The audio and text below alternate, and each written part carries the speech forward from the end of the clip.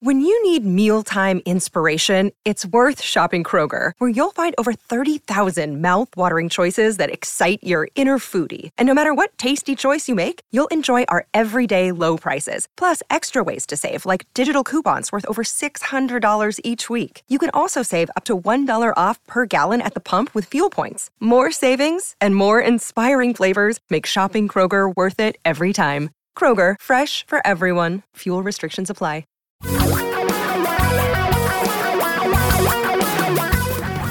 Reality radio for a really great future. We're talking real money. Hi, it's Talking Real Money again. Aren't you excited? Hello again, I'm Don McDonald, and in this episode, I'm joined once again by the beloved Tom Cock.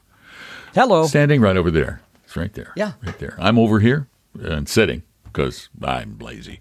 And you're out there, and we're glad you're there. Thanks for listening to the podcast. We want to help you understand money better. That is our goal. We want you to stop messing it up, doing dumb things.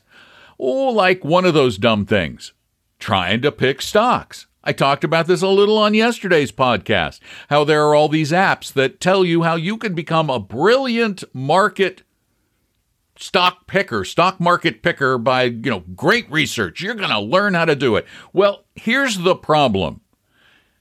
Even the experts stink at this. And don't just take our word for it.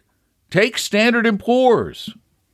Yeah, their new Dow Jones Indices survey is out from 2020. And for the 11th year in a row, actively managed mutual funds, that is exactly what you just said. You've got a manager there who's picking stocks, moving money in and out.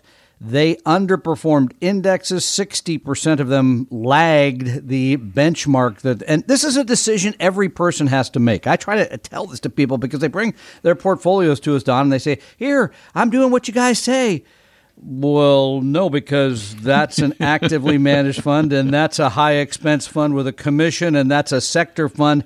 You have to decide as an investor what you believe. Do you believe there is somebody like Jim Cramer or the gal from ARK or wherever that can see the future well enough to buy the stocks that are going to make more money than just the market? Kathy Wood. Let me give you a little more evidence. Yeah, thank you. Let me give you a little more evidence. Yes, in the please. last 20 years, Oh, he's fired up. Only 6% of the large U.S. Funds that tracks are the large U.S. companies. Only 6% have beaten the S&P 500 for that period of time. 6%. Wait, let's turn that over because it's more fun the other way. It's more fun if you make it negative. 94% failed to beat the S&P 500 of large cap funds.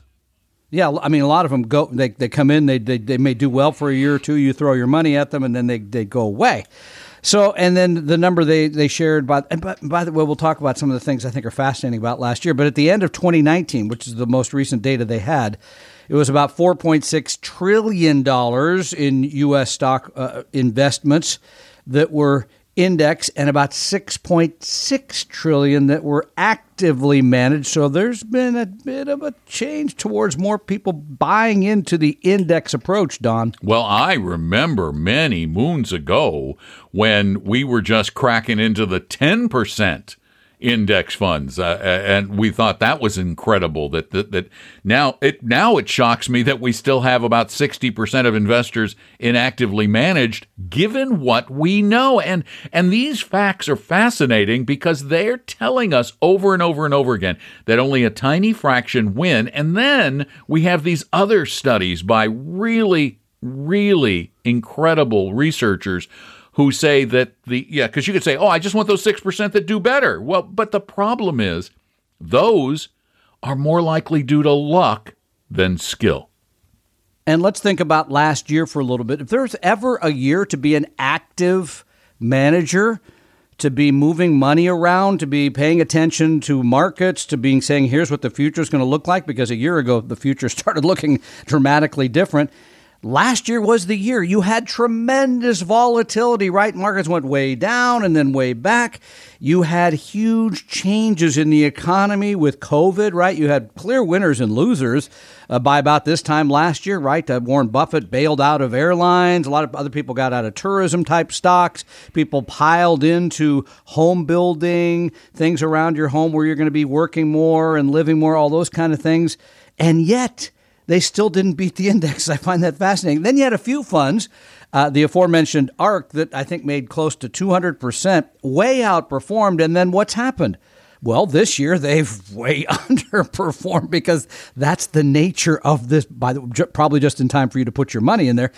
The nature of this business is even the winners don't win very long, right? And so I always wonder at the end when I read all this stuff, why people want to pay more, because that's what you're doing with an actively managed mutual fund, and get less in the long haul. It's a fascinating thing to me. And again, Cathie Wood's performance with the ARK fund could be skill, but it probably isn't.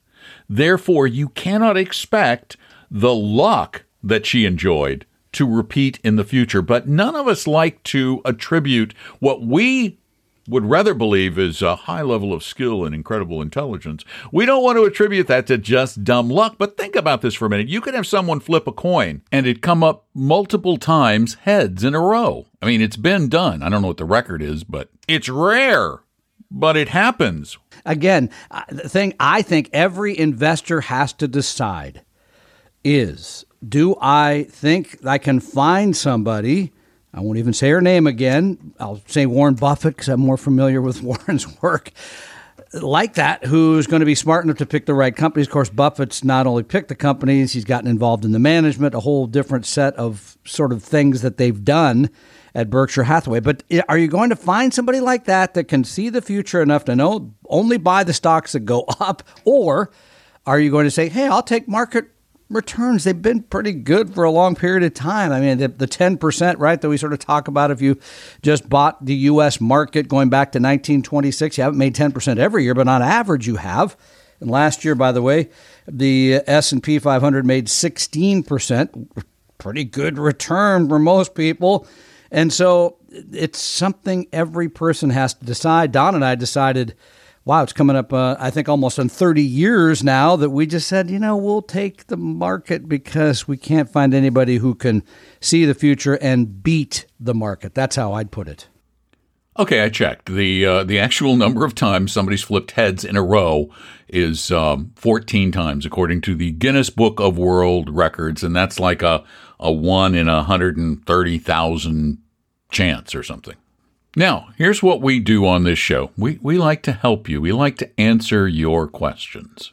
On the phone, on our show, on Saturdays, on Como Radio, on the podcast on the phone at 855-935-TALK, or by you leaving your question at talkingrealmoney.com on the contact. And let's start with this one. I know you're ready for it. Please. Roth excess withdrawal. Don and Tom. Just listen to the March 10th podcast with the issue Bob in Linwood, Washington had. You did not mention the term excess withdrawal. We got in the same situation and called Vanguard. The person we spoke to did not understand excess withdrawals, though I uttered those words, and just pulled a distribution from our Roth. Luckily, we realized something was amiss, called back to get a more competent person on the phone who canceled the distribution and did the correct excess withdrawal strategy. I don't know how that's a question, but... Well, what we're talking about here, right, is when you can only put a certain amount in due to your income? Is that what I can't remember? Yeah, where you can't, where you put money into a Roth and then you discover that your income is too high for that to be a legal distribution. We got another note from somebody said their brokerage firm easily figured out what the distribution needed to be, including the interest earned that had to be taxed. And I believe that's what I had said on the show, is go back to the custodian and they'll help you because they're trained to do that. I'm surprised that Vanguard wouldn't know how to help you. But again, maybe you Well, it was one person. He got the wrong person. And, you know, that can happen. That could happen anywhere. By the way, that I think on the Roth thing, if you're going to be close, and I think your household income has to be around 190 or so right or greater for you not to be able to make a Roth IRA contribution, I would simply wait until tax time. And by the way, as we now know, tax time is later this year. You have until the middle of May to do your returns. Yay! So get more time. Yeah, exactly. Yay! So because I wasn't going to be done. There's so no I would way. simply wait until that period of time, make the contribution then, rather than mess with it, have to take the money out, figure out, it's a lot of work. Yeah, here are the numbers for married filing jointly.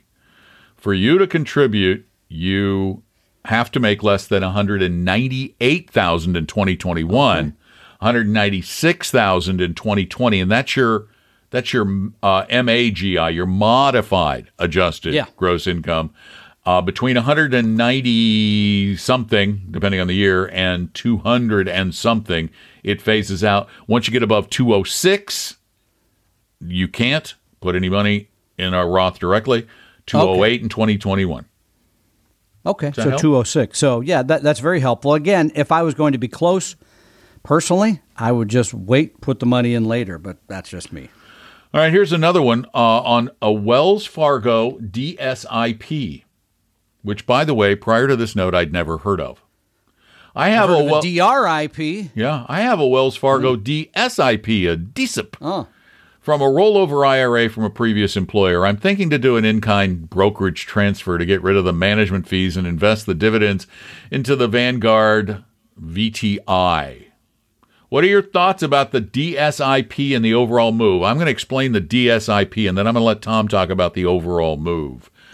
The DSIP means for, I think it stands for something about dumb, silly investment program. Ooh, no, it's not. It's not. It's Diversified Stock Income Plan from Wells Fargo. And here is an explanation of what it is. They charge you an advisory fee as a fiduciary advisor to manage this account, and they manage it from this list of stocks. And listen how they describe the list. The DSIP list focuses on companies. There's an important word coming up in this sentence. The DSIP list focuses on companies that we believe will provide consistent annual dividend growth over a long-term investment horizon. What was the interesting word there? Well, I say believe because I try not to get into believe anything when it comes to all of this. That sounds like hope to me, and that's not a good strategy. Yeah, and they're charging you an annual fee for a hope strategy. I'm trying to find the annual fee, and I would guess that it's just the regular fee that Wells Fargo charges, which I can find at advisorinfo.sec.gov. Well, while you're doing that, I will go ahead and say I think that's a wise move to move the money out of Wells Fargo because no matter what number Don arrives at, it's going to be less to have the money at Vanguard. Again, income-producing companies. It sounds a little like a dividend play to me that's or something. What it is. Yeah, I mean, dividend. I'm going to only buy the high. And remember, what happens when you decide to limit your portfolio to the big dividend players? It's somewhere around 55 to 60% of companies that even pay a dividend. So now you've thrown out like 40% of the companies you no longer own. We're always going to tell you to own more firms, be more widely diversified, and do it at a lower cost, which Vanguard is going to provide for you, no question. Man, Wells Fargo does make it difficult to find their legal information in their Form ADV because they have about 12 different corporate entities, 15 different corporate entities. But I'm looking here at the Wells Fargo Advisors Financial Network, LLC, and I'm looking at their Form ADV Part 2 brochure, which is supposed to break down their fees. And one of the things you'll find with the major brokerage houses is that finding the fees is really hard to do. They manage about $50 billion. Wow. Finding the fees is like finding a truthful statement from a politician. I mean, this is you got to really dig here to find something that's easy, right? I mean, that you can understand, that you can see the number. And by the way, if you walked into a Wells Fargo branch, you may get a completely different number because it probably depends on the broker you're going to be working with on which program they're going to use. Yeah, and they'll tell you the typical answer from most of these guys is, we charge about 1%. But the reality is from their ADVs is far different. And this one is about as clear as mud. I honestly, from Wells Fargo Financial Advisors, I cannot, and this is the first time I have ever found one where I can't find it in their ADV. But the good news is I have that information at talkingrealmoney.com, I believe. That's right, you do. And you did pull all those up at one point. I think I did find it way back when. Maybe that's why they hid it, because I found it before. And that's at talkingrealmoney.com/help. And then you just really easily go to we researched financial advisors. And let's see, Wells Fargo, wrap fee. The one I found. You want to guess, Tom? What's their highest fee? Their highest 1.5. You're wrong. You're low. You're way low. 2. You're still low. Going once. 2.25. Yeah, you're low. Twice. 2.5. 2.5. Wow. I mean, that puts them up at the top. Voya is 2.5. AXA is 2.5. Raymond James is 2.5. And by the way, this is one of those caveat emptor situations that we see regularly, where, in other words, if you don't know anything about this business and you say, well, I got a friend who works at Wells Fargo, I'll call them up, they'll take care of me. They're going to take care of you probably at the 2.5 because that's what they can charge and they make more doing it. If you have a little education about all this and you walk in the door and say, I've researched this, and this, that's where you may get to the, we'll only charge you 1.5. Right, because this is a negotiable fee. That is so important to know. I mean, Wells Fargo funds, that's really not the same thing. They've really got all kinds of stuff up here. They've got previous brokerage firms, previous investment advisors. They keep changing names, and you got to believe that the reason they change corporate names all the time is for purposes of obfuscation. Wouldn't you think? Wouldn't you want to make it easier? Wouldn't you want to make it easier than harder? I would. I mean, that's what we did at Vestory. What do we have? 2 fees, 1 and 0.5. Isn't that right? Yeah. No, we have 1.5 and 0.3. Oh, we have a 0.3. We have 3. Okay. Well, there you go. All right. You call and you're really nice to me. I could make it 1.5 for you if that's better. That's the wrong way. Doggone it. I always get mixed up. Yeah. Thanks for being a part of the podcast. Please keep listening. Thanks for you doing it, and thanks for telling your friends. And by the way, thanks for all those nice reviews in the past couple of weeks. Those are really nice after that one grumpy one. We appreciate, and those are at Apple Podcasts, by the way. That's the place where you can do reviews. I don't know of many other places where you can do reviews, but Apple Podcasts you can. Thanks for listening. Please tell a friend. We appreciate it. I'm Don. That's Tom, and we hang out talking real money. Talking Real Money. We hope you realize that the information provided on Talking Real Money is for educational and hopefully enjoyable purposes only. Providing personalized financial planning or investing advice takes time, so please consult with a really good fee-only fiduciary investment, tax, or legal advisor. We know a good one. Investing must always involve risk. In other words, you can and probably will lose money at times. Also, as much as you want it, no one can accurately, consistently predict the future. So past performance doesn't tell you a darn thing about what the future will bring. Unlike many other programs that say something similar, Talking Real Money is not trying to get you to buy or sell any financial products or securities. Instead, the program is provided as a public service by Vestory, a fee-only registered investment advisor. Thanks for listening, and please visit talkingrealmoney.com for more information and disclosures. That should keep the lawyers happy.